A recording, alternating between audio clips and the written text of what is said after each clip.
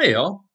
Thanks for taking the time to listen to this installment of Go South, Old Man, a somewhat weekly podcast where a northern born southerner explores some of the lesser known things in and around the southeastern United States. The subject of this installment relates to something kind of different you find down here in the South. You see, there's a fair number of what are referred to as ruins. Many of these were factories or industries of some sort, with many being water powered mills, and today they survive in various stages of degradation. I can think of about a half dozen or so just within 20 miles of my house. I think the abundance of them, here in Georgia anyway, is thanks in large part to a Union general by the name of William Tecumseh Sherman, who passed through the state in 1864 while on his way to Atlanta and Savannah. As is well known, or I hope it's well known to you, my informed listener, is that Sherman had an outstanding order to destroy anything that contributed to the aid of the Confederate Army or the war effort in general. Naturally, since most of the factory mills of the time here in the South fell under this broad definition, well, let's just say his army created quite a few ruins. I decided to go visit one of these ruined mills, the Sope Creek Paper Mills, or what remained of them. So, on a nice, sunny, cool spring afternoon, I collected up a couple young, energetic young men who continue to insist that they're somehow related to me, and we headed over there.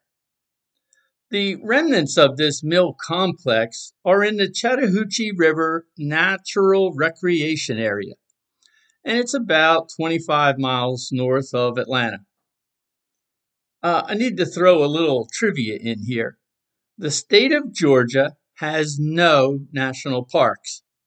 Oh, I know. We have plenty of national rec areas, national forests, national battlefields, national swamps, national historic places, pretty much everything but an actual national park. Now, I've gotten into some surprisingly heated debates about this, but it's the fact. You can go look it up. Meanwhile, back on the farm, or mill, I should say, the whole complex was originally built in 1855, and by 1859 it was in full operation.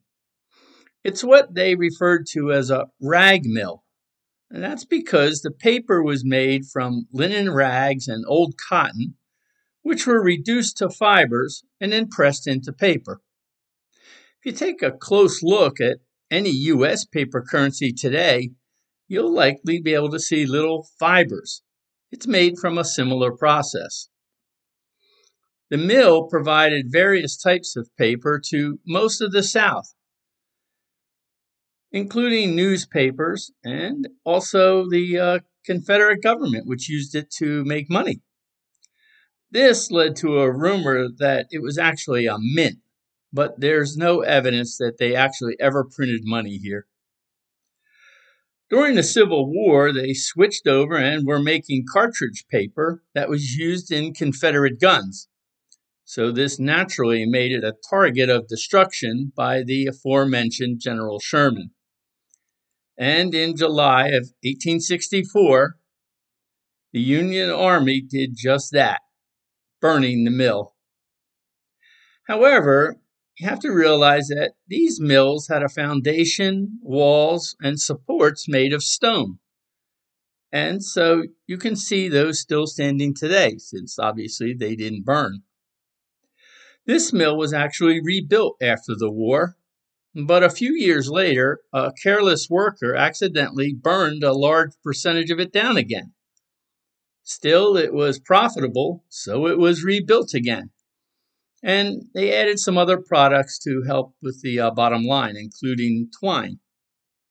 They also built some additional buildings to house a pulp mill, which allowed them to make paper out of the very abundant pine trees in the area. Well, despite all these efforts, The lack of a train track meant that by 1902, the mill went bankrupt. It closed down and was abandoned. Nature, as it always does, started to slowly reclaim its territory. It's a process that's still going on today. To see these ruins, you need to hike about 3/4 of a mile down through the woods. It's a semi-rough path and of a moderate grade, so it's not handicap accessible. And there are spots where you need to cross some wet, muddy areas, so wear shoes that you don't mind getting a little dirty. Now, as you descend down the path, you'll find yourself parallel to Paper Mill Road, appropriately enough, and you'll see the first stone walls off to your right, just before you get to where the road crosses Sope Creek. This building was a fairly large rectangular shaped building, and it's what's left of the pulp mill. And only today the walls remain. The river runs just below it. It's a popular spot for folks to just come and relax. You can wander around and through the remains, or sit out in the sun on one of the boulders. Because the river here is pretty wide and shallow, so there's a lot of little waterfalls and gentle rapids. It's just very picturesque. Many people think this is all there is to see of the ruins, and when they've had enough, they head on back. But they're actually missing out on a lot of what there is to see. Well, as you come back up the trail a little bit, and there are no signs, you need to cross over the vehicle bridge to the other side of the stream. There, we headed down an unmarked trail, which is about 25 feet above the river, for about a 1/4 mile downstream. And you eventually come to the more impressive ruins of the original rag mill. This was a much larger set of buildings, and they were looked to be interconnected.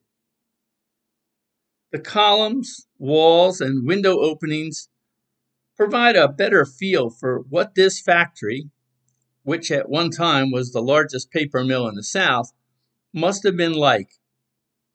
You can't walk through these ruins, as the National Park Service doesn't want any 3-story high stone walls falling on their visitors.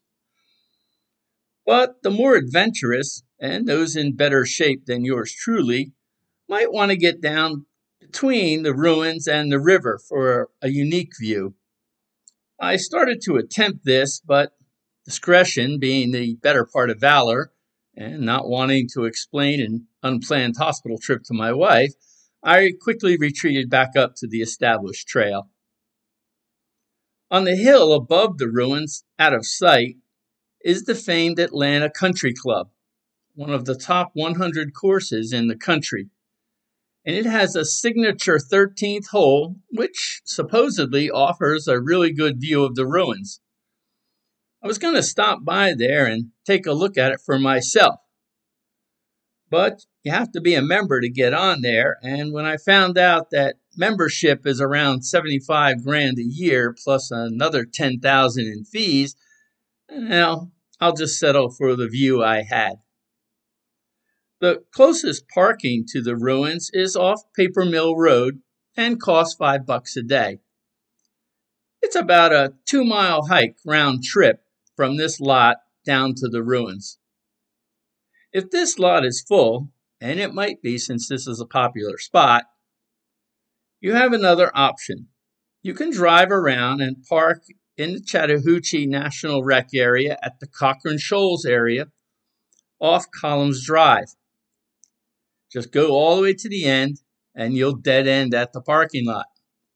From there, you can hike over the hill and eventually wind your way down to the mill. However, this will give you about a 4.5 to 5 mile round trip hike. If you go to these mills, I would say give yourself a good 2 to 3 hours to do the hike and see the ruins. And whatever you do, don't forget your camera. So until next time, thanks for listening and stay curious.